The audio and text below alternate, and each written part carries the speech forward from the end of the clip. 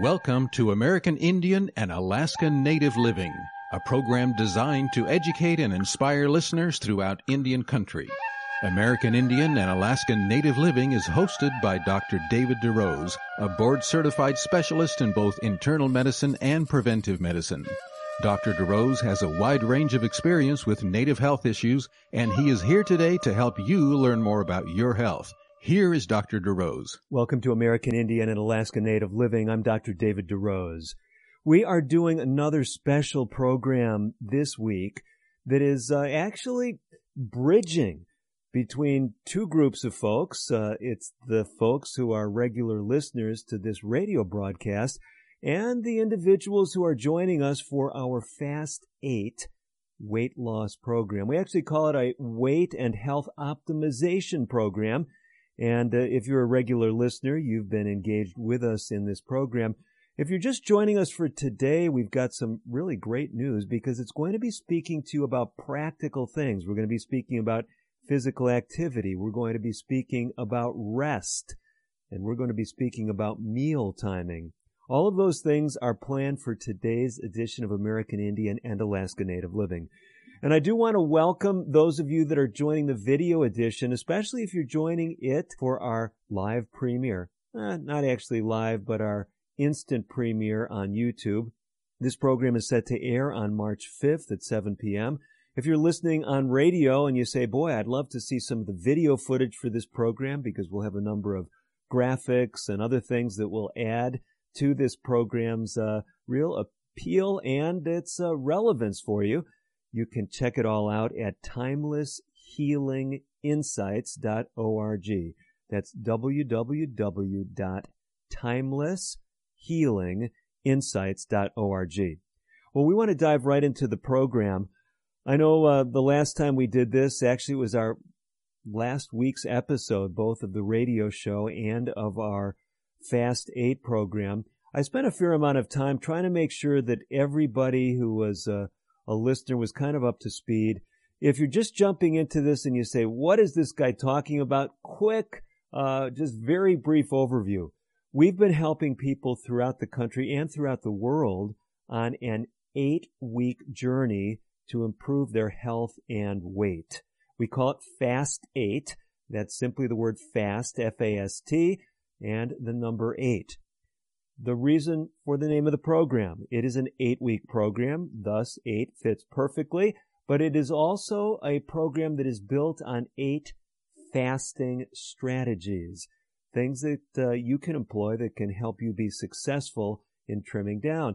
Now, I know a lot of people, when they hear fast, they're thinking about all the things they have to give up, but we're going to put that in a different context. If you're hearing it just for the first time today, because we've really got some very exciting news, things that really can revolutionize your life and health, even if you're at your ideal weight or if you feel you're underweight. The principles we'll be talking about in this episode, whether you're watching it or whether you're listening, is going to be, I believe, life-changing for many people if they've not engaged with these principles before. And I can tell you as a physician, I have found many people have not engaged with these practical strategies.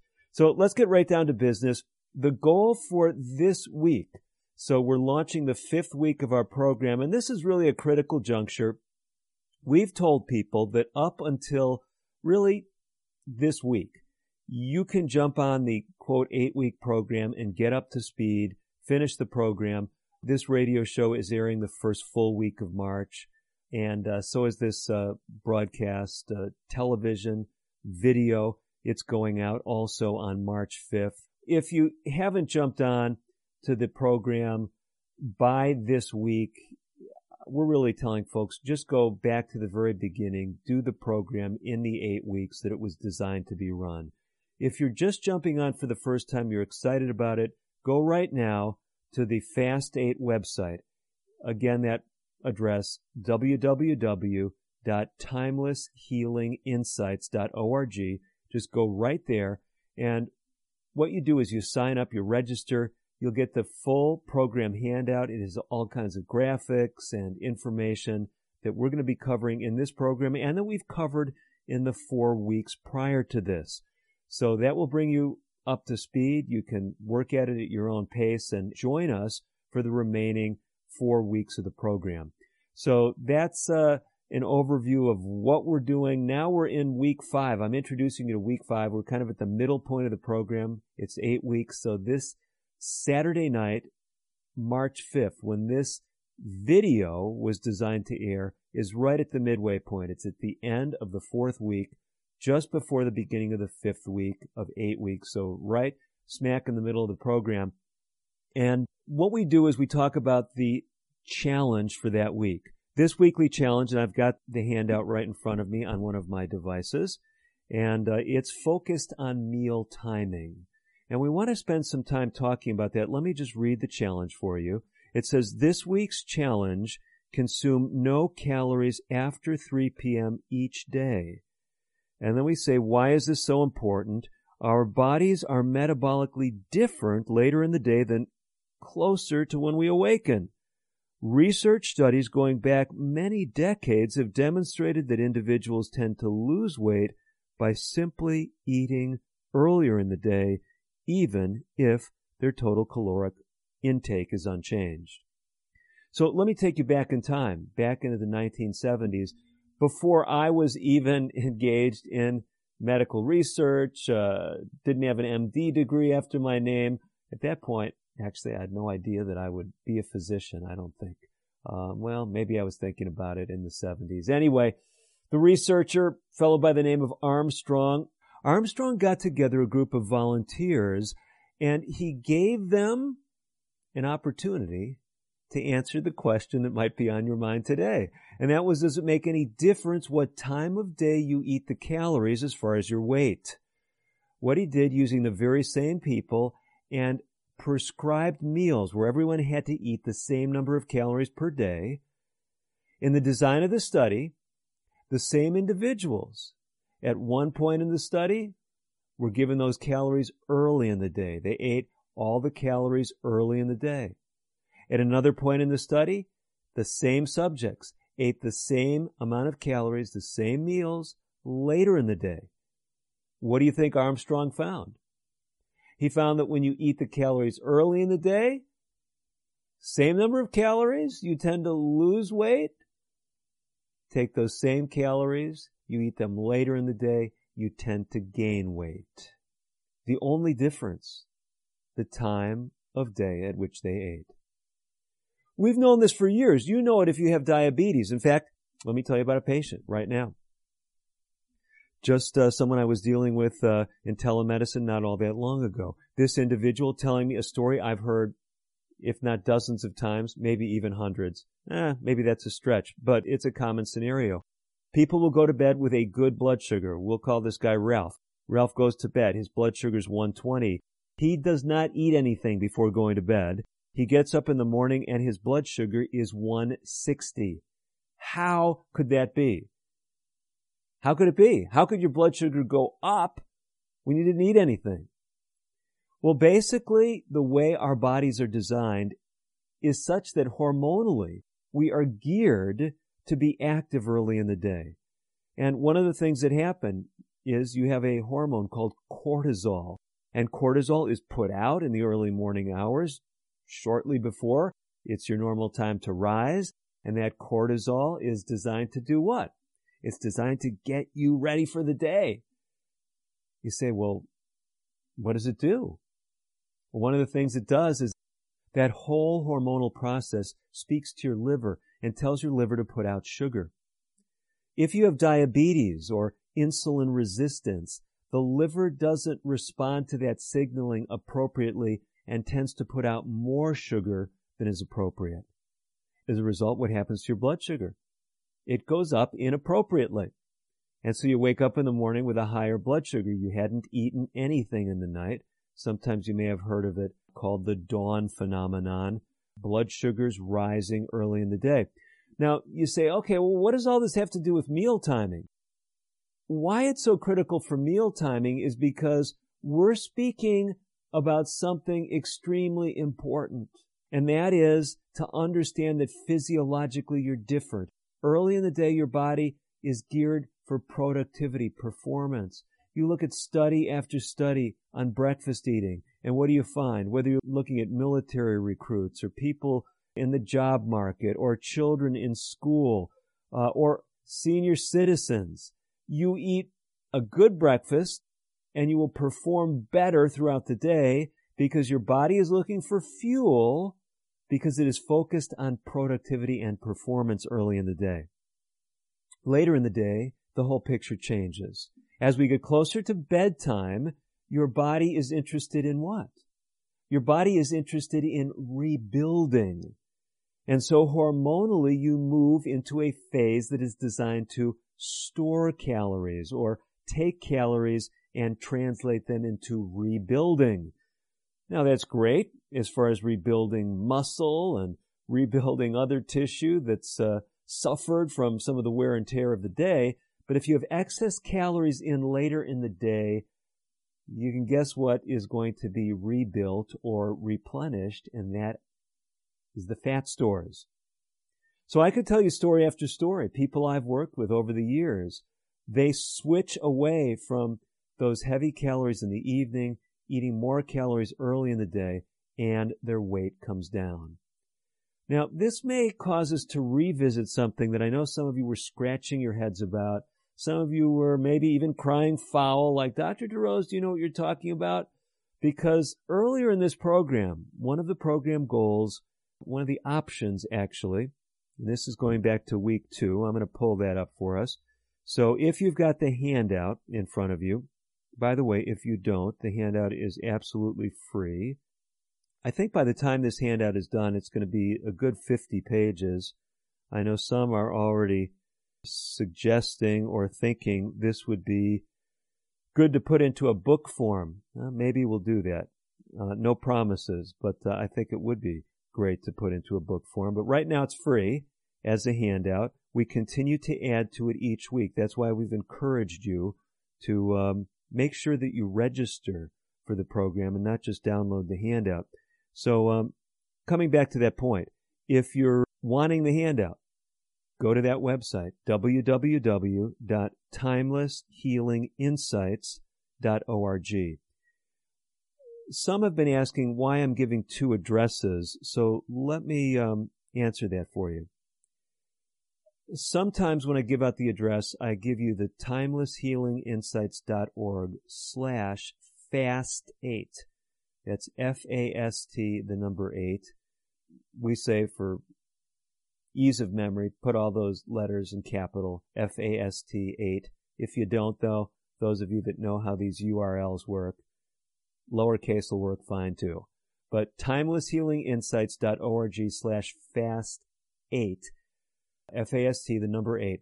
The reason why I'm giving you 2 addresses, if you're listening to this in real time, so to speak, if you're listening to it in March of 2023, when the radio show and the video were designed to go out, if you go to the Timeless Healing Insights website, the very first thing you'll see is the Fast 8 program. But I realize that there's going to be people watching this down the road, maybe weeks, months, or years later, and we're not guaranteeing that the Fast 8 program is going to stay on top of the Timeless Healing Insights page. So that's why I'm giving you the special URL, the full URL to the program. That is the timelesshealinginsights.org/fast8. So don't get confused as to, make up your mind, DeRose, why are you giving one address and not the other? Now we're all on the same page, right? Well, with that in mind, I want you to go to the handout. You can download your copy even while you're listening to me, provided you're not driving. We don't recommend you do that if you're listening to the radio show behind the wheel. But you can download the handout right now as you're continuing to listen to this. And we're going to focus on something, draw some things together, because in week 2 of the program, one of the goals was to fast from eating between meals. We're going to come back to this. How does that fit in with meal timing and this whole idea of not eating largely of calories later in the day? There's some amazing insights that you'll get. It can change your life. It can change your weight. Stay by. We'll have more right after this. Today's broadcast has been pre-recorded. However, if you have questions about today's show or would like further information, please reach out to us on the web at AIANL.org. That stands for American Indian Alaska Native Living. Again, AIANL.org.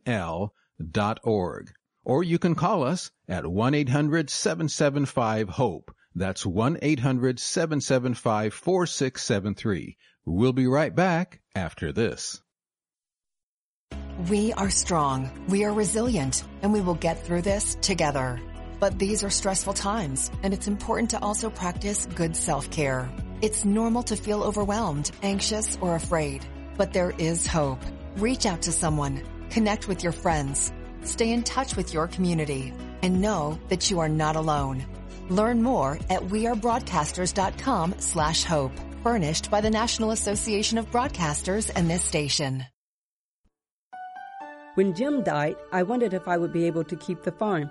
Then I heard about the USDA's loan program for socially disadvantaged farmers and ranchers. It's for women and minorities who may be having trouble getting credit. Once I was approved, the USDA's Farm Service Agency helped me get the credit I needed.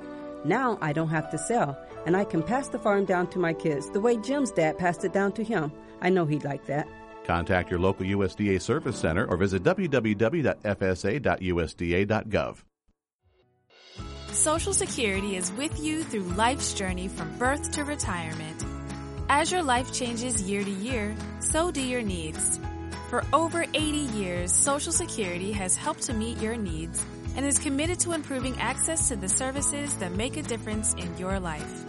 Today, you can verify your earnings, estimate your future benefits, apply for retirement, manage your benefits, and even change your address, all from the comfort of your home.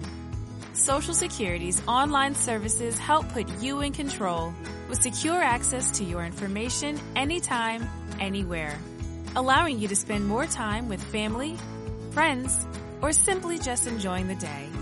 Social Security, securing today and tomorrow. See what you can do online at socialsecurity.gov. Produced at U.S. taxpayer expense.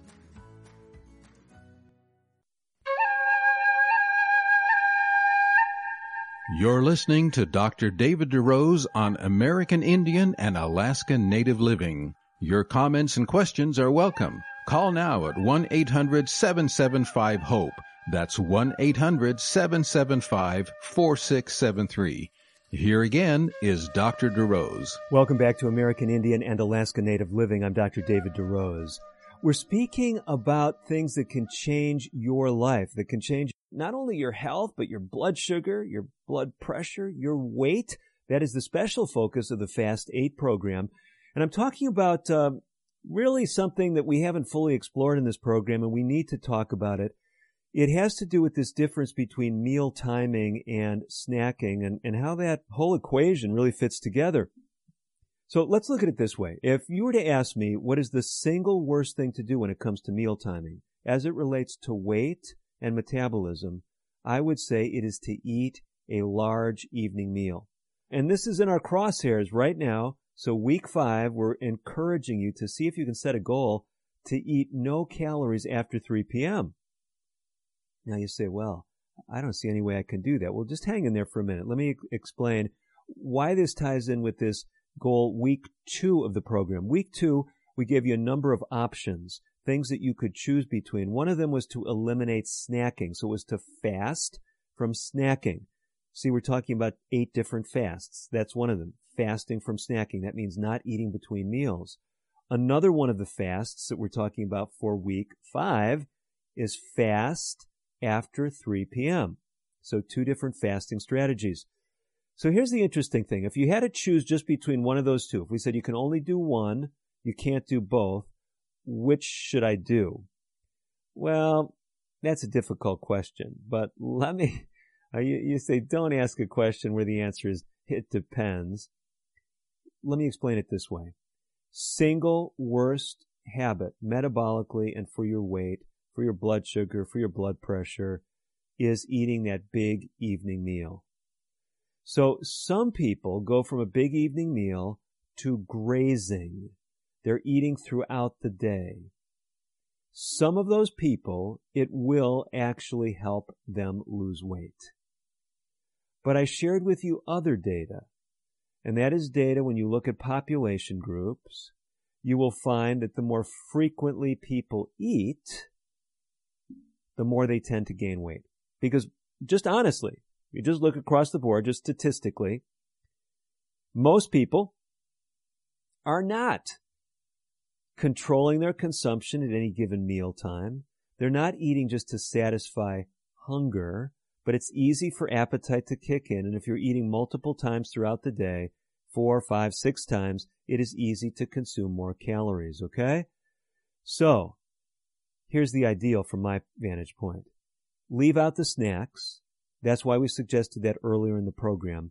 And try to eat your last meal as early as possible. Our suggestion is 3 p.m. And let me tell you where that number comes from. Years ago, there was a doctor by the name of Cupp, who at the time was believed to be perhaps the oldest practicing physician in the United States.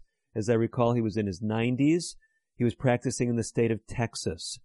Tulane University heard about Dr. Cupp. They heard about an unusual weight loss program he had for his patients. Consistently, simply telling them to do one thing. What do you think it was? You guessed it, not eat after 3 p.m. Researchers at Tulane, what did they do? They actually got hold of Dr. Cupp's records. I'm sure he granted them the request to use them, with appropriate scientific protocols in place and making sure that data integrity was preserved, that no one's names were breached, things like that. It was done quite a while ago, so may not have been done as carefully as it would have been done today. Having said that, what did they find? They found that everyone who followed Cupp's suggestions lost weight. He didn't tell them what to eat.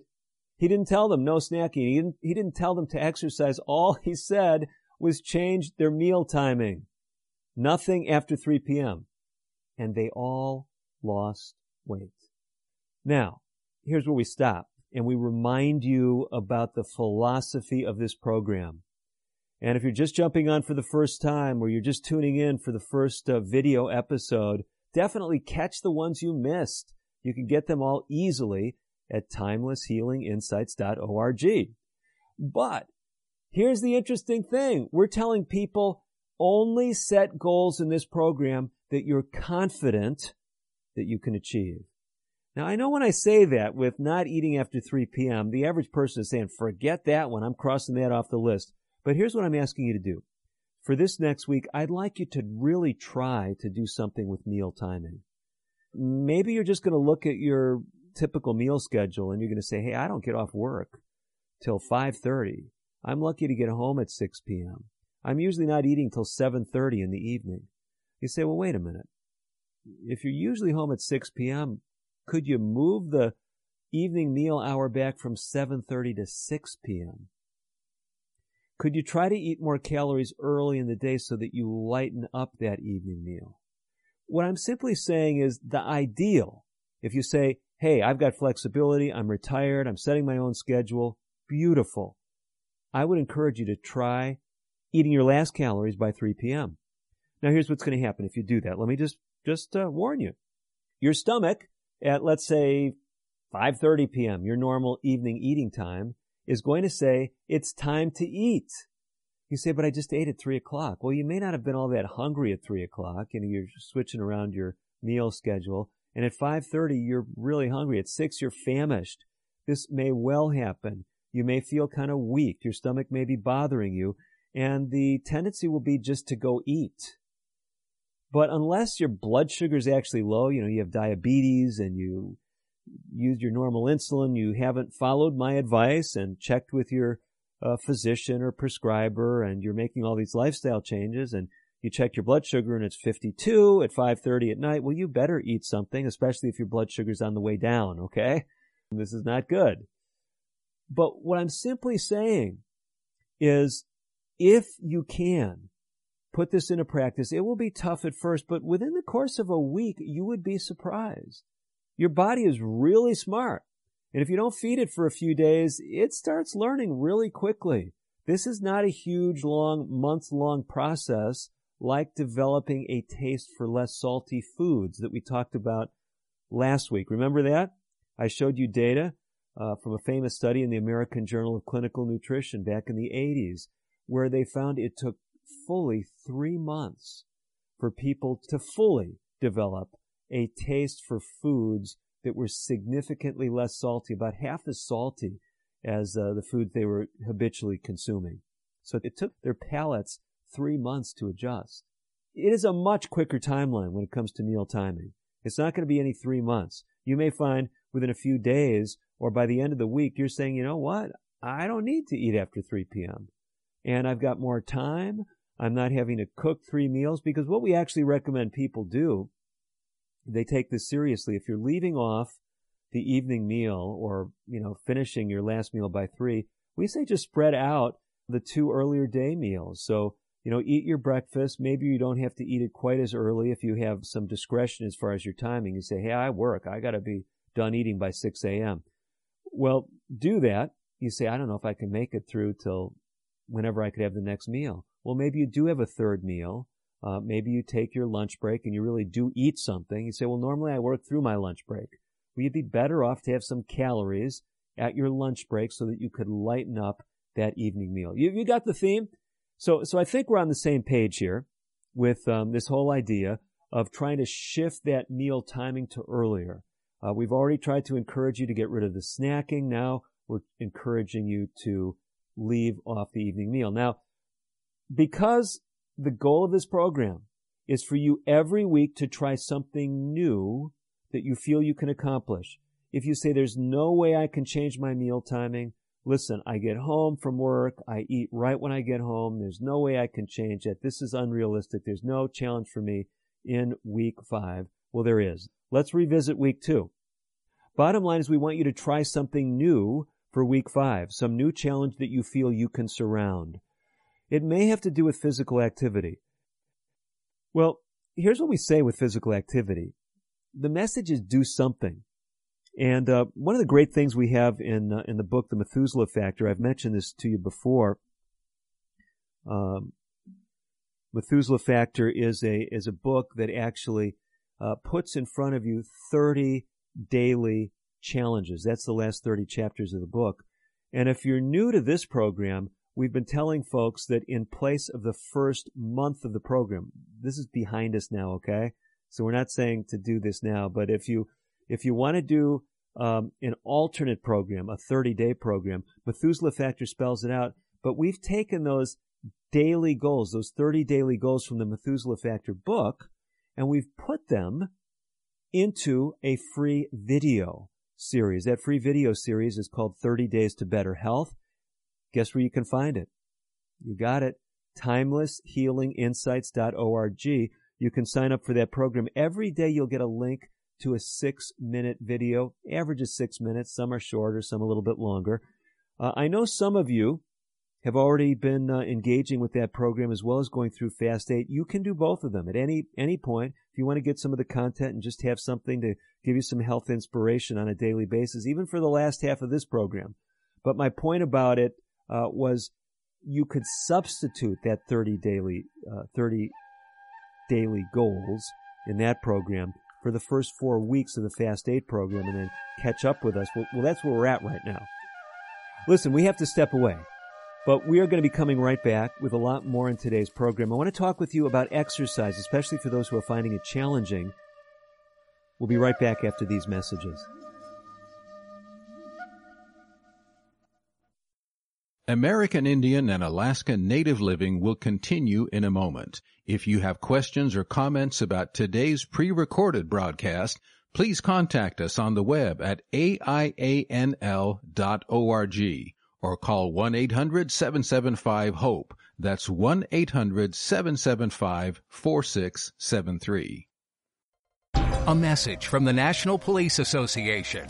It used to be that any able-bodied person would offer to assist a police officer in danger. Now, passers-by are more likely to take a video. There's a better use for your phone when an officer's in trouble. Call 911. Tell the operator where you are and what you see. Then, start your video to provide evidence later. To learn more about how you can assist law enforcement, visit nationalpolice.org. That's nationalpolice.org. Unlike other health concerns, mental illness is not always easy to see. Depression won't show up on an eye chart, and you can't measure it on your bathroom scale. Sorting out a mental health concern is not something to attempt on your own. You won't find a bipolar disorder by looking at a thermometer. Like many other health conditions, help for mental illness takes professional diagnosis and treatment. Anxiety won't just go away under a stick-on bandage. So the sooner you seek treatment, the better. If you or a loved one has a mental health concern, don't go it alone. Find out what to do. For 24-hour free and confidential information and treatment referral, call 1-800-662-HELP. Learn more at samhsa.gov/support. That's samhsa.gov/support. Using meth taught me everything about freedom, only not like you think. It taught me how easy it is to lose your freedom. If you think meth is taking control of you, ask for help. You have the power to be truly free. I know. I'm Jan, and I'm free from meth. If you or someone you know is struggling with meth, call 1-800-662-HELP for 24-hour free and confidential treatment referral. Learn more at samhsa.gov/meth. You're listening to Dr. David DeRose on American Indian and Alaska Native Living. Your comments and questions are welcome. Call now at 1-800-775-HOPE. That's 1-800-775-4673. Here again is Dr. DeRose. You are back with Dr. David DeRose for the second half of today's edition of American Indian and Alaska Native Living. We are continuing an episode that is being jointly recorded and filmed for our Fast 8 weekly program. We're talking about physical activity. How can you ramp it up if you have limitations? Let me tell you the scenario. I'm adapting things that have come through our website recently, kind of combining it with some other individuals who we've dealt with over the years. But the story goes like this. Someone reached out to us. We'll call her Susie. Susie says she's extremely limited as far as what she can do physically, but she's also extremely overweight. She's 5'2" tall. She weighs 250 pounds. And because she's had a stroke in the past, she is very limited as to what she can do. She is able to get out of bed, able to transfer herself from bed to a wheelchair, and then from the wheelchair to the commode or to the kitchen table or the living room, but she's really limited.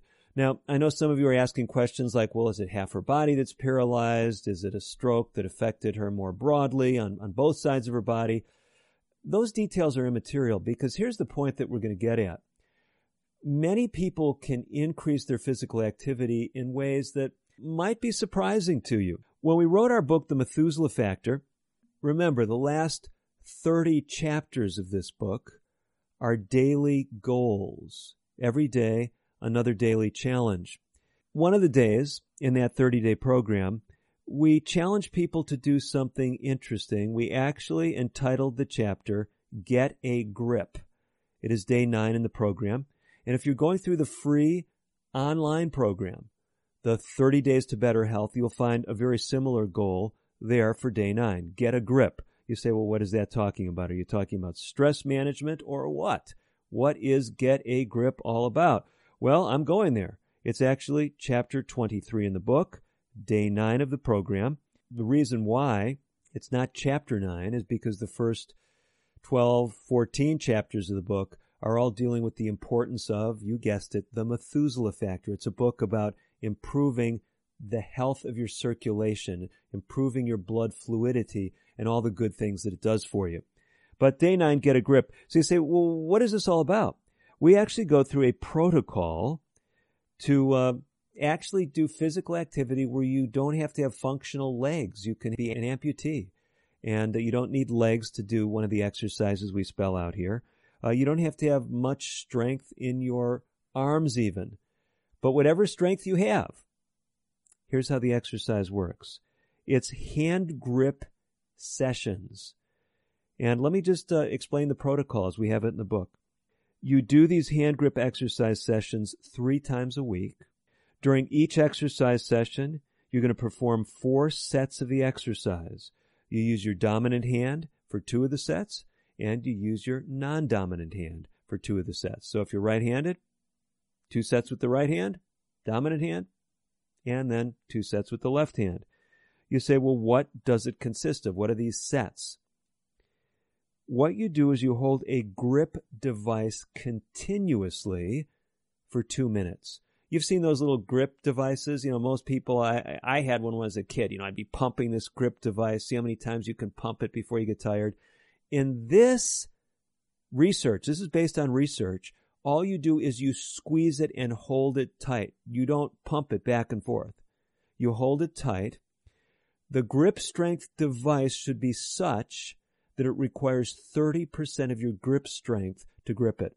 So someone who's quite weak, maybe they have had a stroke, maybe they have other neurologic issues, they don't have much grip strength, you could still theoretically do this. 30% of your grip strength. You can go to a fitness club or to maybe even a sporting goods store. They might have what we call a dynamometer, something where you can measure your grip strength and say, I need something that has me exert 30% of my grip strength. So 30% of your maximal voluntary contractions, the maximum force you can exert squeezing, and you do that for 2 minutes. Then you take a 1-minute break, and you switch to the other hand. See how it works? Switch back to the opposite hand after a minute, and you do 4 of those sets, 2 for each hand, so that's going to be 8 minutes, right? 2 times 2, 4 minutes with the right hand, 2 times 2, 4 minutes with the left hand. If you say, I'm paralyzed on one side, you just do it with one hand. And you say, well, what am I getting from that?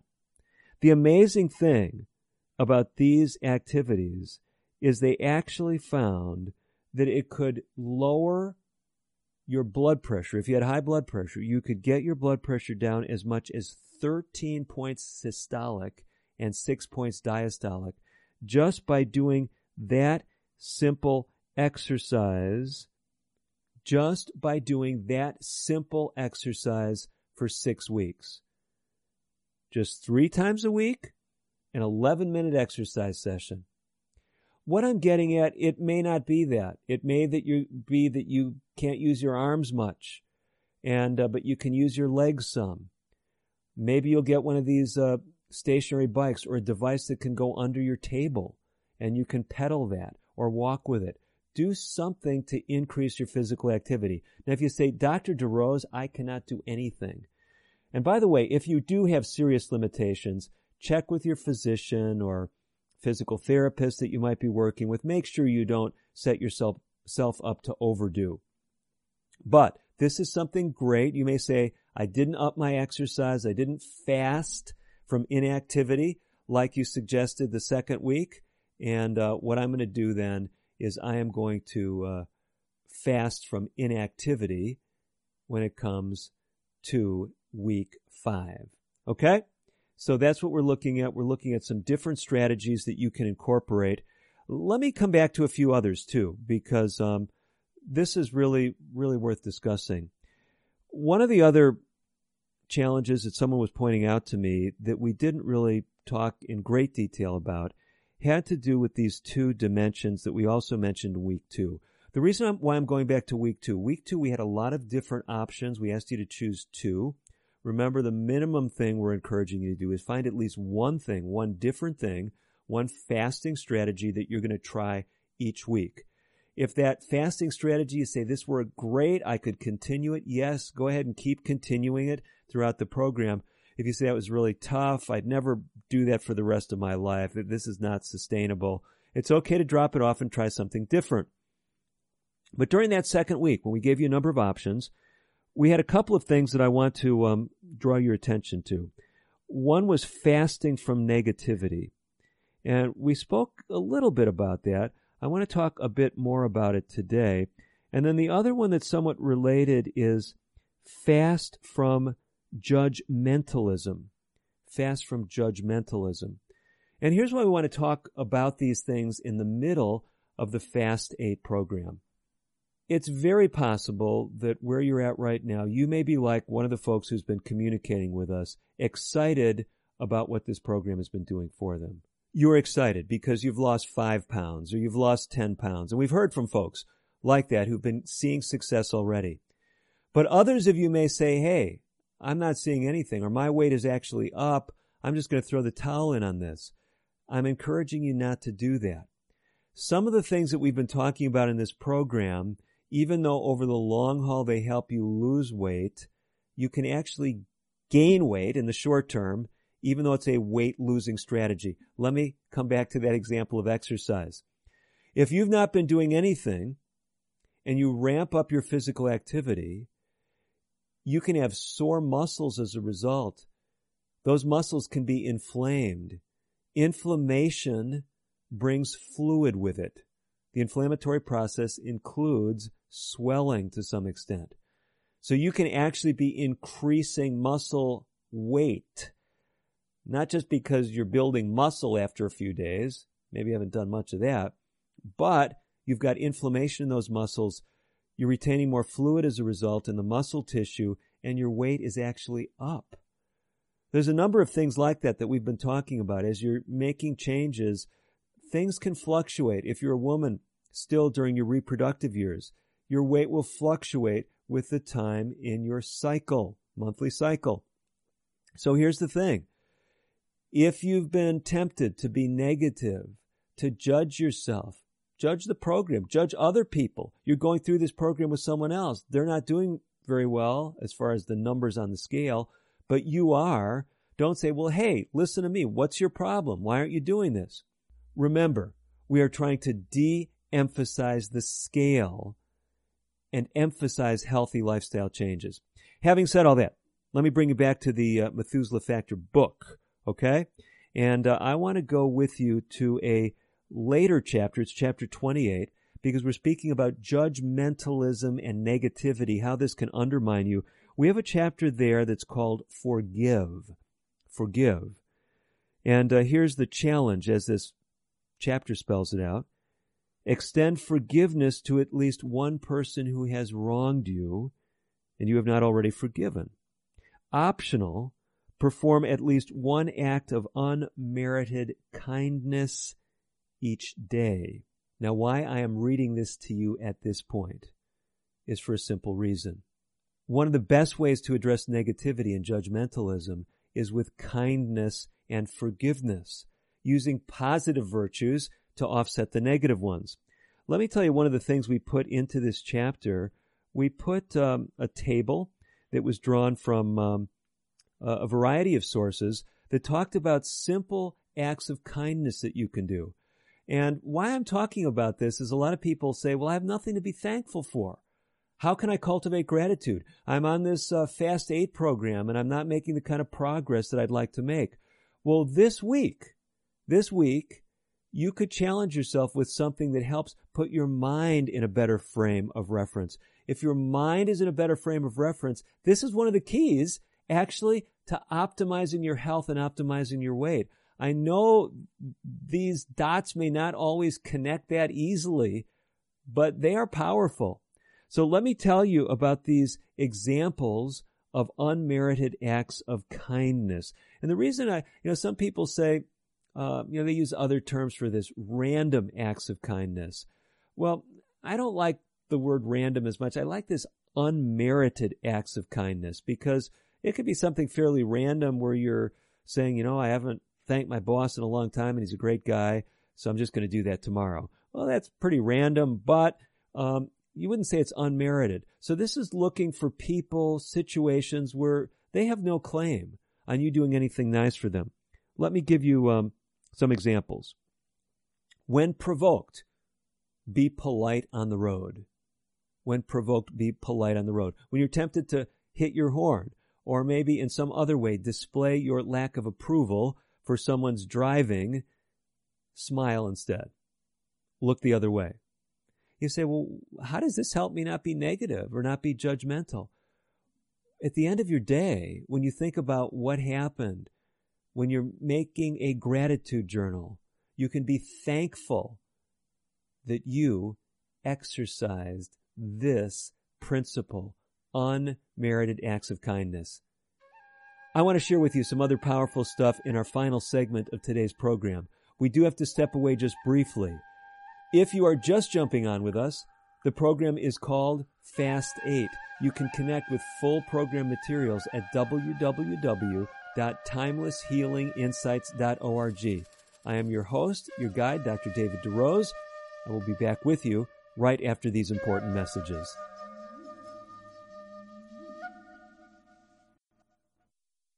Today's broadcast has been pre-recorded. However, if you have questions about today's show or would like further information, please call 1-800-775-HOPE.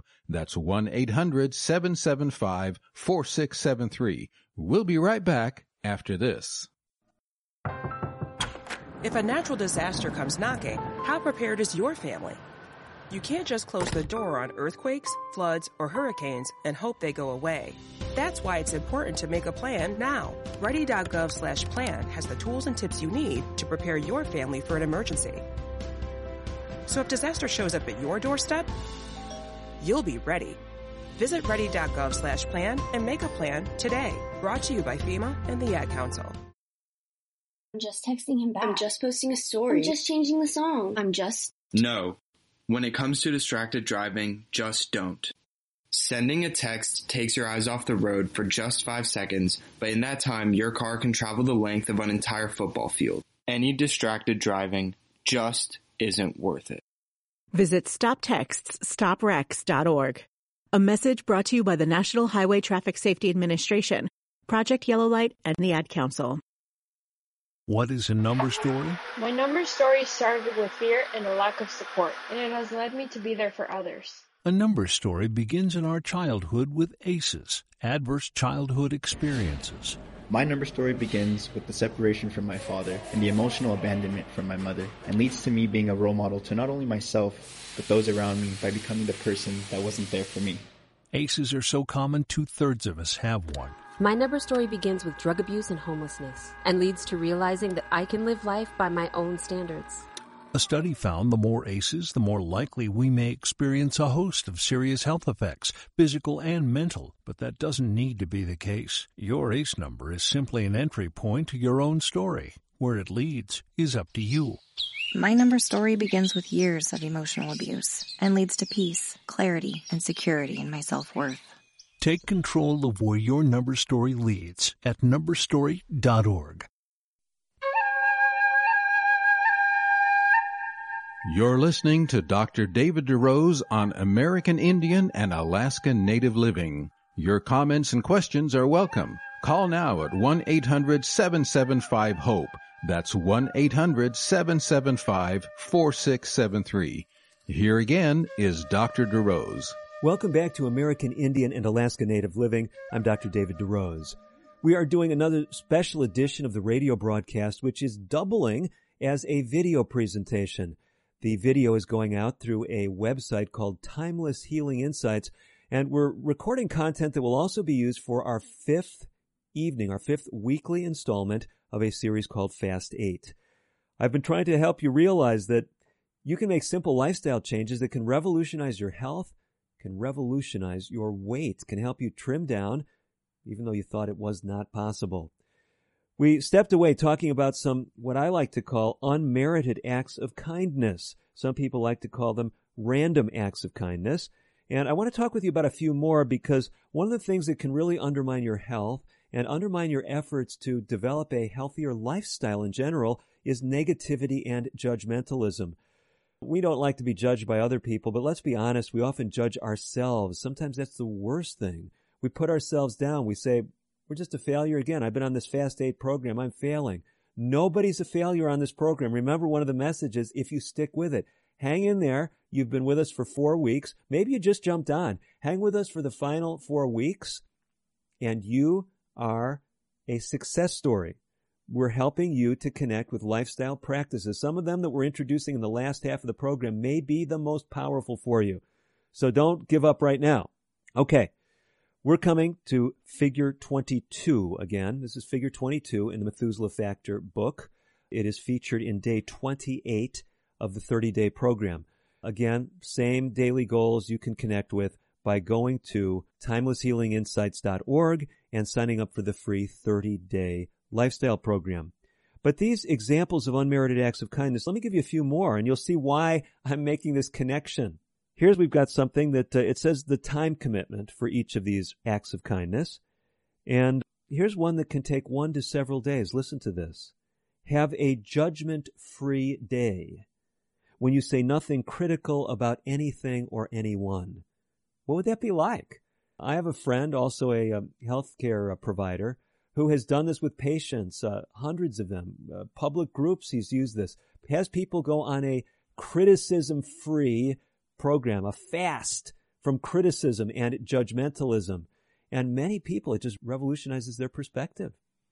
What would happen if you weren't saying negative things about yourself? When you looked in the mirror, saying how fat, how disgusting, how ugly I am.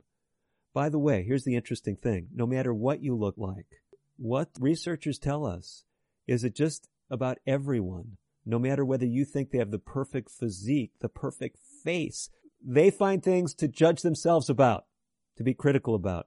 Go on a judgment-free day. How about this one? Organize an event to clean up a public park, a roadway, or other public space. You say, that's a big commitment. That can't happen this week. Okay, let me give you something smaller. Several minutes to an hour. You can write a positive sticky note to brighten up someone's day. How about this? Send an encouraging postcard, letter, or text. Texts are easy. Postcards, letters, a bit more challenging in this day and age, but they carry a lot more weight, right? If you get a postcard from someone, that carries a lot more weight than a text message, doesn't it? Anyway, the point is there's a lot of things you can do. So if you say, this week I can't change my meal timing, I know what the goal is. The ideal, Dr. DeRose, you said if I could shift my meal timing earlier, ideally eat nothing after 3 p.m. You've decided you can't do it. It's not a realistic challenge for week 5. Go back to week 2. That's my challenge. Go back to the handout. Say, hey, I didn't tackle this thing, and I'm going to do this. I'm going to fast from judgmentalism. I'm going to cultivate positive things. I'm going to do positive things. You get the picture. Let me tell you something else that I really have to talk with you about. It has to do with something else that we visited in week 2. And this was fasting from overactivity. Remember, we had fasting from inactivity. That was a challenge for you to exercise. Fasting from overactivity was the challenge to get rest. I'm going to go to another book that we've talked about during this series. It's a book called 30 Days to Natural Blood Pressure Control. It's another book that I co-authored. Methuselah Factor book. Listen, any book that you do, even though I'm the, quote, sole author of the Methuselah Factor book, you lean on a lot of people. Editors, multiple editors helped with the Methuselah Factor project. And the blood pressure book was a joint project, not just with editors, but also with other healthcare providers, Dr. Greg Steinke, Trudy Lee. In this book, one of the things that we knew from the research that was really raising blood pressures in America and the world was not getting enough sleep. And we talked earlier in this Fast 8 program that if you're cutting yourself short on sleep, you're actually contributing to weight problems. Lack of sleep is a cause of obesity and weight gain. And it has to do with hormonal mechanisms that kick in when you're not getting enough sleep. So some of you might have been frustrated and you said, week 2, I'm not choosing that one because I'd love to sleep more, but I've got insomnia. I can't sleep. Let's come back to it for week 5. Especially if you're not going to do the challenge about changing the meal timing. I did want to speak with you about some of these other options that you've got. You can always go back to one of the other goals that you didn't implement. And if you said, you know what, I tried this, but I think there's some things I could do differently. I just want you trying something different each week. One of these lifestyle principles, because remember, at the end of 8 weeks, I want you to be able to say, here's 1 or 2 or maybe 3 things, but just one I'm happy with, that I really could do for the rest of my life. And we heard from a woman earlier in our series, she's been one of our participants, Melora Priest, how she did this. She tackled one lifestyle change, stuck with it. What happened? Her weight started coming down. When she felt like she had mastered that one, added another one. 2 or 3 years later, she is down 95 pounds. It is a powerful, powerful approach. What I'm going to is chapter 9 in this book. Chapter 9 in this book has our most extensive table, and I am planning to put that in the handout. We have gracious consent from the publisher that we can put this table in your handout for the Fast 8 program. Remember, if you haven't gotten the handout, please do it. And if you've got an older version that came out before week 5, it's not going to be in there. It is figure 9.5 from the book, The Methuselah Factor. And what we do is we go through sleep hygiene principles. Let me give you a few of them, things that you can do that can help with getting better sleep. Here's the first one. We've been talking about it already. It's getting regular exercise. The goal we have people working up to is 30 minutes a day. And if you say, well, I can hardly do anything. If you're doing something that's more focused on being active for 30 minutes, it might seem like it's fairly limited, but this can make a difference. Here's another one. Interesting one. Listen to it. Keep evening meals light at least 4 hours before bedtime. You say, well, wait a minute. Isn't this just what we're talking about for the week 5 goal? Yeah, if you can't do the exact goal the way I stated it, this is something that can help you sleep better at night. A lot of these things are interrelated. So here's the deception, and we mention it in this table. Eating late at night, because eating stimulates what we call the parasympathetic nervous system, or better said, engages the parasympathetic nervous system. That is the nervous system that's involved with resting and digesting your food. So when you activate that, that kind of works in contrast to what we call the sympathetic arm of your unconscious or autonomic nervous system. I know I'm throwing out a lot of terms, but the bottom line is this. Eating in itself will often help you feel more sleepy and rest. Many cultures, what do? They take a rest after they eat. Not the best if you have reflux, especially if you're laying down. But here's the point. This is not optimal for weight loss, especially at night. You don't want to eat before going to bed, even though it may help you fall asleep. You say, what can I do instead? That's why we're talking about these other things. Avoid caffeinated beverages. We've talked about that already in the program, but caffeine, especially after lunchtime in some people, if they're sensitive, can undermine their sleep quality. Nicotine, another stimulant that we've talked about, it too can undermine your ability to get to bed, to fall asleep. Now, here's something we really encourage, and that is to be on a regular sleep schedule. Even on days when you're not working, try to stay on the same schedule throughout the week. This will help your hormonal mechanisms to gear you down at an appropriate time to sleep and then help you get up at an appropriate time to wake up. Let me give you one other thing here, and that is mentally prepare for sleep. That is, wind down mentally before bedtime. This is a critical strategy. Don't be taking all the problems of the week or the day and carrying them with you right up until bedtime. A lot more great strategies in the book, and we'll put in that handout for you, the table that I've been quoting from. That could be your goal for week 5. If you can't change your meal timing, moving those calories earlier in the day, pick out one of the other goals.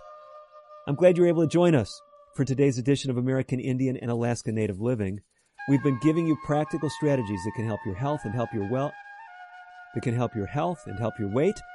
We call it the Fast 8 program. Engage with the program at timelesshealinginsights.org. That's www.timelesshealinginsights.org.